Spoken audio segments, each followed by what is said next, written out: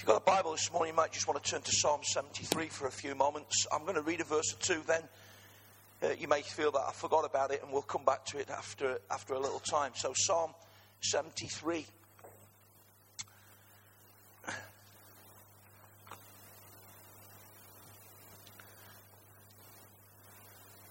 It's not a Psalm of David, but it's probably got at the top of your Bible. It's a Psalm of Asaph, and I'll explain who Asaph is in a few moments.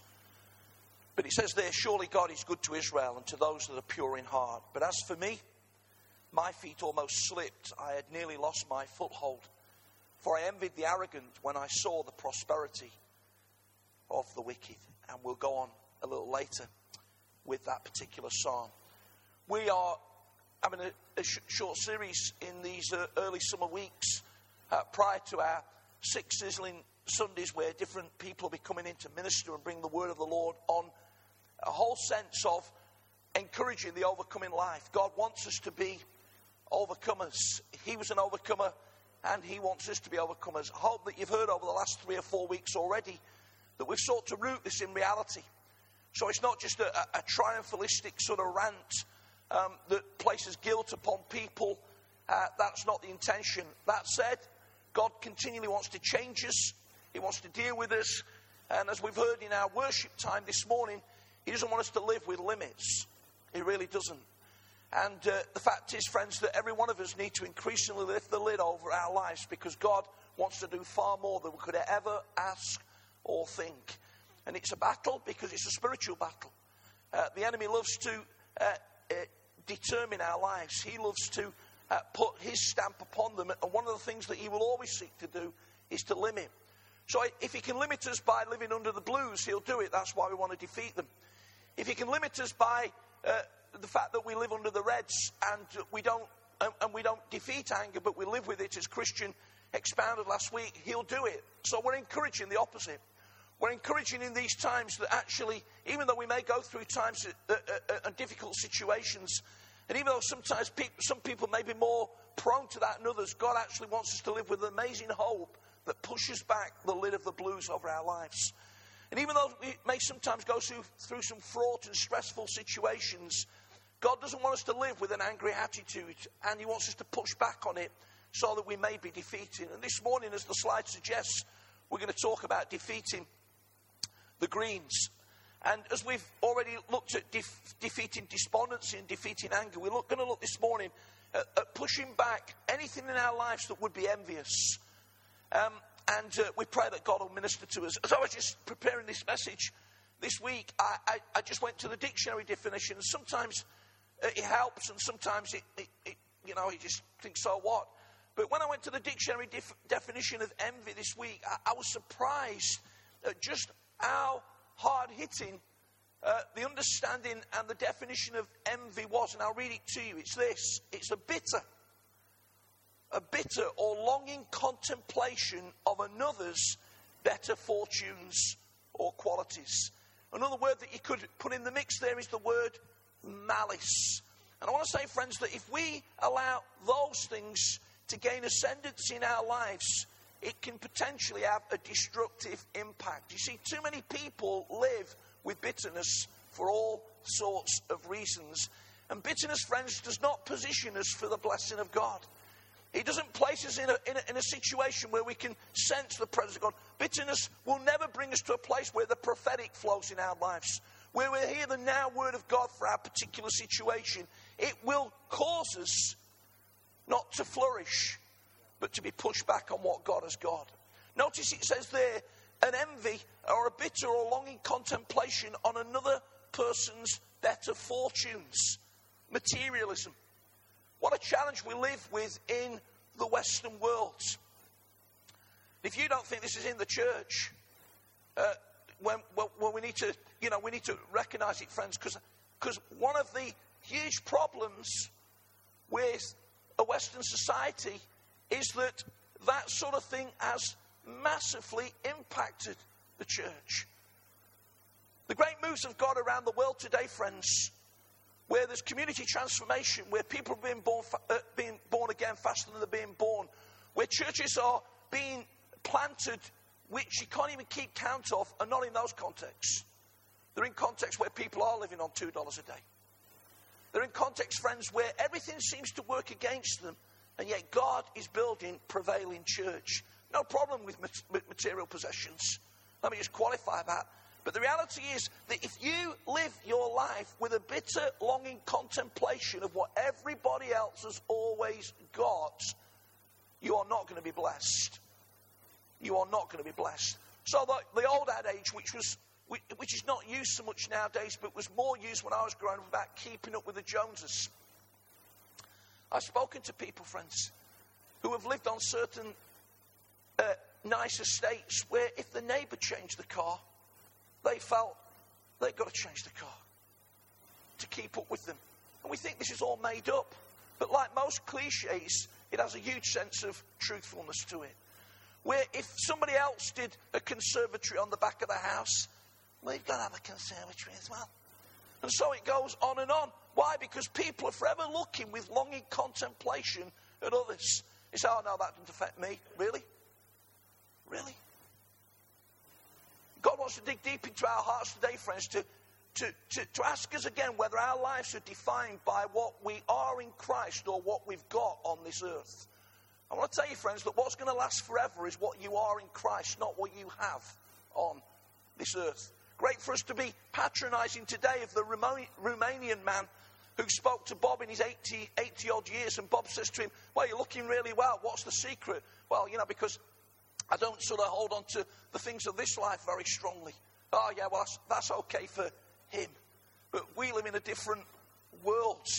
And, we need to really deal with this in our lives. The fact of the matter is that some people can be amazingly blessed for all sorts of reasons and actually not live with any sense of being affected by the greens. And some people can have a very limited lifestyle and are completely racked by envy.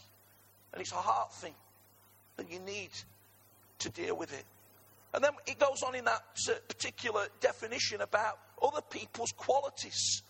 You see, sometimes we can be bitterly envious of people simply because of their character or gifts. Well, I wish I could play the piano. You're never going to play the piano. You're going to spend the next 20 years bemoaning the fact that you wish you could play the piano like Julie. Friends, God's got something else for you. He's got something else for you. You need to get your eyes off what you can't do and what you've not got and where other people are blessed, and find out what God's primary purpose and destiny is for your life. The classic example in the Old Testament, of course, was King David and King Saul at the time. And in 1 Samuel 17, you know the story so well. Most people outside of church would know the story well about David slaying Goliath. And it's a fantastic, when I use the word story, a real story. But it speaks so powerfully about the intimidatory nature of the enemy roaring out across the valley every day and the people quaking. And then this little guy comes along, and God loves to take hold of people like this because God doesn't look on the outward appearance, he looks upon the heart. David says, I'll take him on. Because I'm not coming against him with any human ability. I'm coming against him in the name of the Lord. And if you read the passage carefully, you'll find that as David confronts David, he speaks prophetically to what's going to happen. He was so impassioned, he was so anointed by the Spirit of God. The story is well known. Goliath's defeated. The people come and get behind David, and they begin to sing their songs. And great victories often bring a song. Some of you that have played sport over the years will know that sometimes when you've had a great victory, sometimes if it's been particularly against the odds, the dressing room will go into a song. And it's just a pump song. Soldiers very often have sung on the way back from battle over the years. And so they began to sing a song. They said, Saul's killed his thousands, but David's killed his tens of thousands. And 1 Samuel 18 and verse 18, Saul was angry. The refrain galled him. And from that time, Saul kept a jealous eye on David. Envy. The greens were literally going to kill him. I wrote a piece for our Assemblies of God leaders just a couple of weeks ago from Psalm 20. And the heart of it was that we celebrate each other's successes. And leaders are very poor at that. Because if somebody else is getting really blessed and pumped down the road, thinking, I don't come to our church, there must be something wrong. There was a comment I heard this week, that whenever church is blessed and grown, people are saying, well, there's got to be something wrong with it if it's growing, In other words, friends, we maintain the status quo to prove that we're spiritual forever. That's what churches have done. We continually reduce in size because we're after real depth. But that church down the road that's gone to 400, 500, 600, there's got to be something wrong with it. No, there's nothing wrong with it. And what we need to learn, friends, is to celebrate other successes. That we don't enviously look on and decry it and look to pick over it. But we celebrate joyously, generously and willingly when other people do well. What happens when somebody gets blessed in our church? What happens when somebody gets promoted? What happens when somebody has a profile in the church? What happens when somebody's gift begins to emerge in our church, maybe in a public context? What happens if somebody gets up in this church that's never preached before and preaches up a storm? And everybody applauds and says, that was absolutely fantastic, the gift of God's on that person. What's happening in our hearts? Because what ought to be happening is, go on, son. But very often,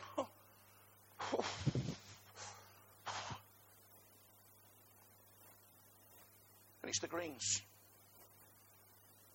And I said that when we capture a spirit that celebrates each other's successes, such a spirit is a magnet for the favour of God. If we want the favour of God over Arena Church in an increased way, then we have to deal with envy. And so to Psalm 73, written by Asaph. If you read 1 Chronicles 16 verses 4 to 5, you'll find that Asaph was a chief worship leader in the tabernacle of David's.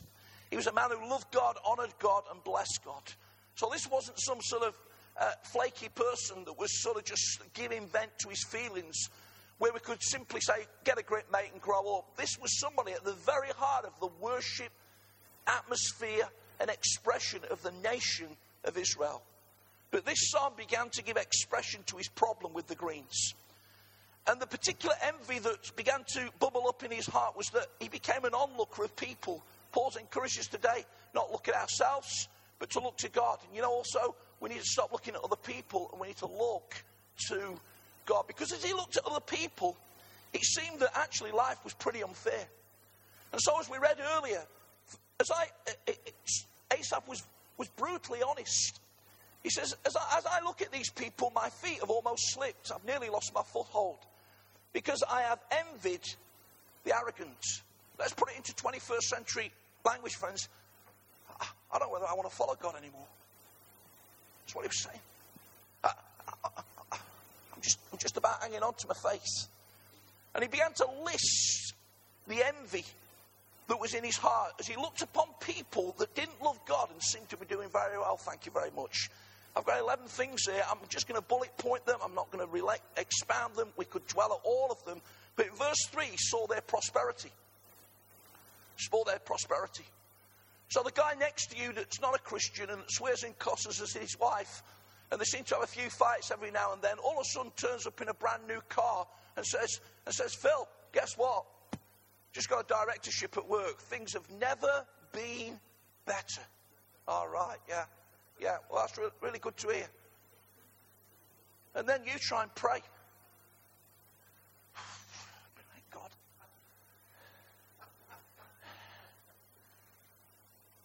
He envied friends when in verse 4 he says they have no struggles. Their bodies are always healthy. You can see how the perspective's going skew, friends. When I go shopping with Sharon, one, I'm not a fond shopper, but sometimes we have this arrangement. I say, you just go in the shop. And I'll just stand down here, And actually, I wish I wouldn't do it because it wrecks me. I start to count how many wheelchairs have come past in 15 minutes that I've been standing there. I was just driving across the road just then. There was a guy. What? I thought, I wonder what his wheels are like. And yet Asaph says, everybody's healthy and strong out there. Nobody's got an illness. Nobody's limping. Nobody's lame. They're all absolutely fine. Verse 5, they're free from burdens. Verse 6, pride is worn like a necklace around their neck. Verse 6, they sometimes run to violence. Verses 7 and 8, they're callous and threatening. Verse 9, they're boastful. Verse 10, they decry God. And he finishes off in verse 12 by saying they're carefree and they're always increasing in wealth. Verse 13, surely in vain I have kept my heart pure. In vain I have washed my hands in innocence.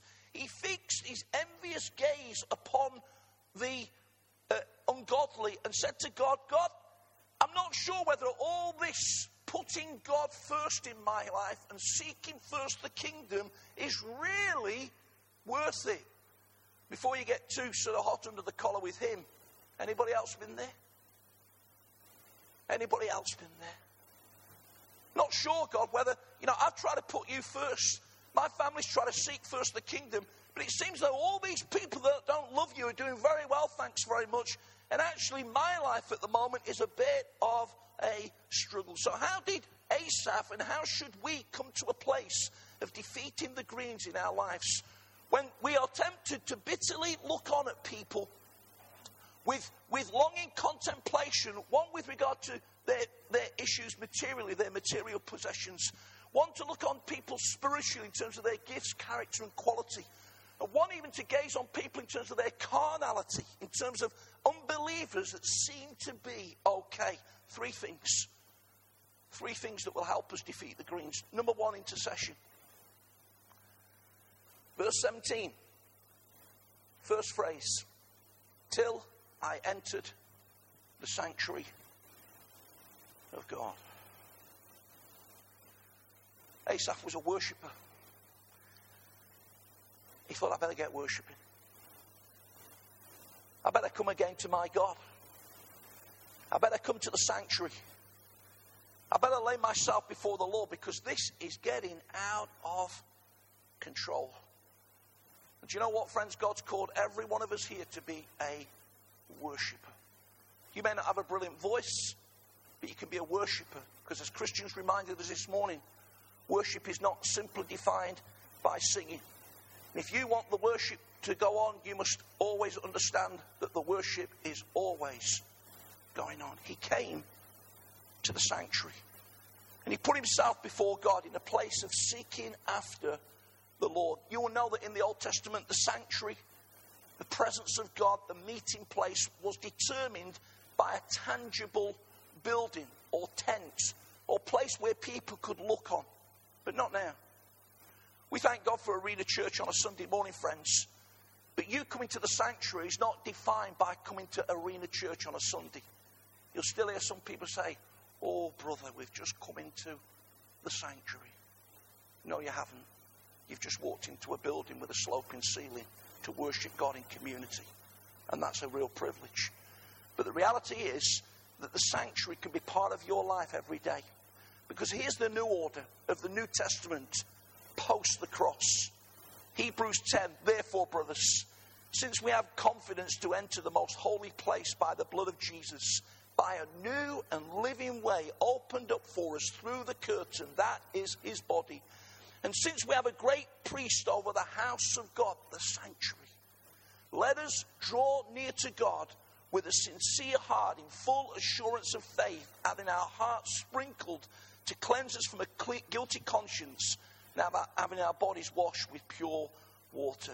Friends, one of the first ways that we can defeat the green seeking to squeeze down over our lives is that we come afresh to God. We worship, we pray, we seek his face, we yield again, we come in intercession before our Lord and say, God, all those things bubbling up in my heart that potentially can cause me to become bitter, to look on at people that seem to be doing okay, to cause me to forever complain to you, I give it all again to you, Lord. If you'll pray like that, something will happen every time. The old Joseph Scriven hymn of many years ago says, oh, what peace we often forfeit. Oh, what needless pain we bear. All because we do not carry everything to God in prayer. Friends, if you come to Arena this morning, if you've gathered with the people of God, if this is an issue for you, we're encouraging you that you need to come to a place of beginning to defeat it. And it starts with you coming afresh to God. You know, friends, worship and coming to God is an amazing thing. We need to do it regularly on our own, and we need to do it as part of community. I don't know about you, but every time I do it, even again this morning, every time we come to God, something happens in our hearts. Something happens, friends, that touches us afresh, that draws us to the Lord. And we don't have to come to God sophisticatedly. We don't have to come with sham. We can come in absolute vulnerability. We can come with honesty. We can come with our questions. We can come and vent our spleen, but we do it to the right person in the right place, and that's on our knees before the Lord Almighty. Secondly, friends, not only intercession, but also he had comprehension. Because the second part of that, verse 17 says, then I understood their final destiny. He'd been enviously spectating the wicked, but all of a sudden, a fresh, eternal perspective washed over him. And it caused him to see things as they really, really were. Jesus says, what does it profit man if he gains the whole world and lose his own soul? There have been many, many people, friends, that have literally seemed to gain everything in this world and yet have struggled to find the reality of what really life is all about. Read a front cover of a weekend paper yesterday where Bill Wyman says that he's finally free of drink and drugs. Oh, it's took him a long time, hasn't it? But, you know, and he says, I've never been happier. Some of you may have read that story about Daniel Radcliffe this week, the boy that's become man on the back of the Harry Potter films.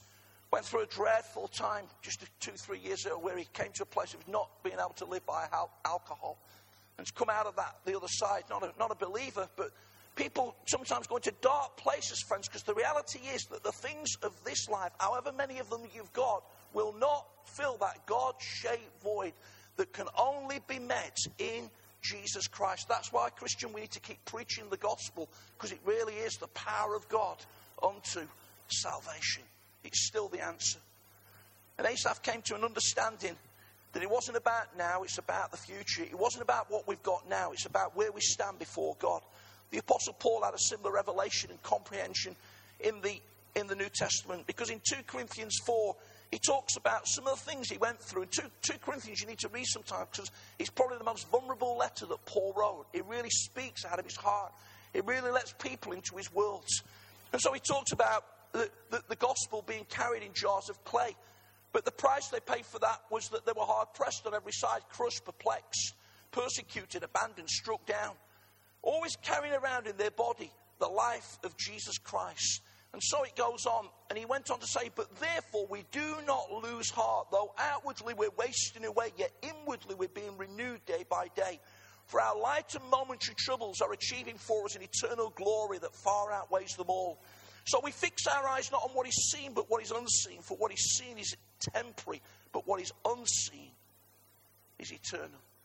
If you'll come to God and spend some time with the Lord in intercession, prayer and worship, he'll bring you to a place of seeing things as they really are. And that helps people to live in an amazing way. Part of my week, this past week, has been sort of going up to our Bible college at Mattersey and just sharing with some of our ministers are on the journey. On Wednesday night we had a meal together. I'm sat next to a guy who's from Nairobi originally, Edward Kiomoni, and he's been leading a church in Yorkshire. I says, have they taught you Ibai Gum yet, Edward? He says, well, they've tried. You know, big beaming smile, begin to talk to him, begin to hear his story, begin to hear him mention about his second wife that's still living in Kenya. I says, Edward, what's the story there? He says, my first wife, he said, we're happily married, we've got 2 boys. He said, we were doing ministry. He said, I was just preparing to come to the UK to do my theological studies. He says, and my wife was killed in a car accident. Boom. In a moment's time. And he says, the thing that really grieved me was I didn't have time to say goodbye. You would never have known it because he had one of those big African smiles that just lit up the room. You see, you give and take away. You give and take away. Blessed be the name of the Lord. You can't live with that sort of thing, friends, without seeing what life's really all about. It's an eternal perspective. And whatever comes to us in this world, it's really all determined by the fact of where we're going to be in the next one. And people can have everything in this life. Everything. But what does that mean? If they stand before a living God without Jesus Christ being their Lord and their Savior. Number 3, not only intercession, not only comprehension, but thirdly, illumination. And there's a number of things at the end of the psalm, and I'm just going to bullet point them because that will suffice us. But from verse 18 to the end of the psalm, Asaph takes on a completely different spirit.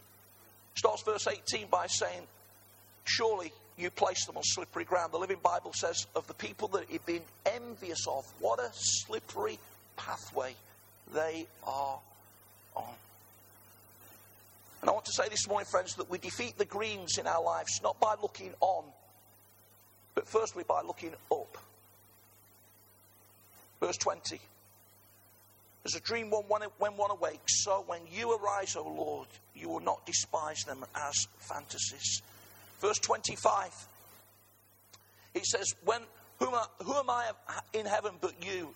And earth has nothing I desire besides you. Verse 26, my heart and my flesh may fail, but God is the strength of my heart, my portion forever.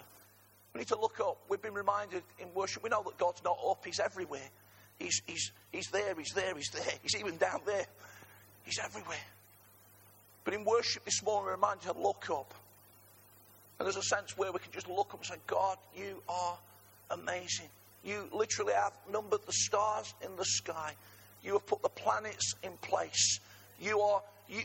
However big the universe is, you're beyond it. And yet, you download all that in love to me. And we need to look up, friends, and be a worshipful people that have a renewed vision of how amazing God is in our lives. We also need to look in. Because in verse 21 it says, when my heart was grieved and my spirit embittered, I was senseless and ignorant. Listen, I was a brute beast before you. Have you ever met any people like that are so embittered, they actually, if I can be what the Bible's saying, they actually behave like animals. We need to look in. We need to check our heart regularly, because out of the heart come the issues of life. That's the engine, friends, that determines the direction of your journey. You can have everything right on the outside, but if that heart is not in tune with the heartbeat of the living God, you're going to hit issues. And the psalmist says, God, I'm sorry. I'm sorry that my heart became so embittered I behaved like that. And thirdly, friends, we need to look out. Because verse 28 says, but as for me, it is good to be near God. I have made the sovereign Lord my refuge. Listen, I will tell of all your deeds. And Arena Church, when we begin to defeat the blues in our lives, when we begin to defeat the reds, when we begin to defeat the greens, when we don't live with envy of other people, other people's successes, other people's seeming prosperity in life, when we look up to the living God and get a renewed vision of who he is, when we look in and check our heart and make sure it's pure before the Lord, there's only one thing we ever want to do then, and that is to look out. It may be to look out right onto the doorstep of our church, and through a number of things that take place in ministry to look out through Facebook, to look out through children's ministries, to look out through mothers and toddlers, to look out through the meeting place, to look out through people sharing their faith across this town on a regular basis. It may be that we look out as we go to southeast Romania and look out at needy people in Constanța and those surrounding villages. It may be that somebody goes to Africa and looks out with AD on that hospital in Accra. But friends, there's all sorts of opportunities for us around this room to be people that are incredibly looking out and seeing a needy world and saying, we're going to tell of all of your mighty deeds. Asaph's conclusion, friends, brought him to a good place. Greens, defeated. Tick box. Someone says, measure wealth not by the things you have, but by the things for which you would not take money. Turn your eyes upon Jesus was the old song, and Hebrews says, fix your eyes on Jesus, the author and perfecter or finisher of your faith. And the heart cry this morning, friends, is that God doesn't want us to be diminished. He doesn't want us to be defied. He doesn't want us even to, if I can use the word, be belittled by living with a bitter contemplation on what everybody else has got. He wants you to see what you've got in God's that you're precious to him, that he loves you with a passion.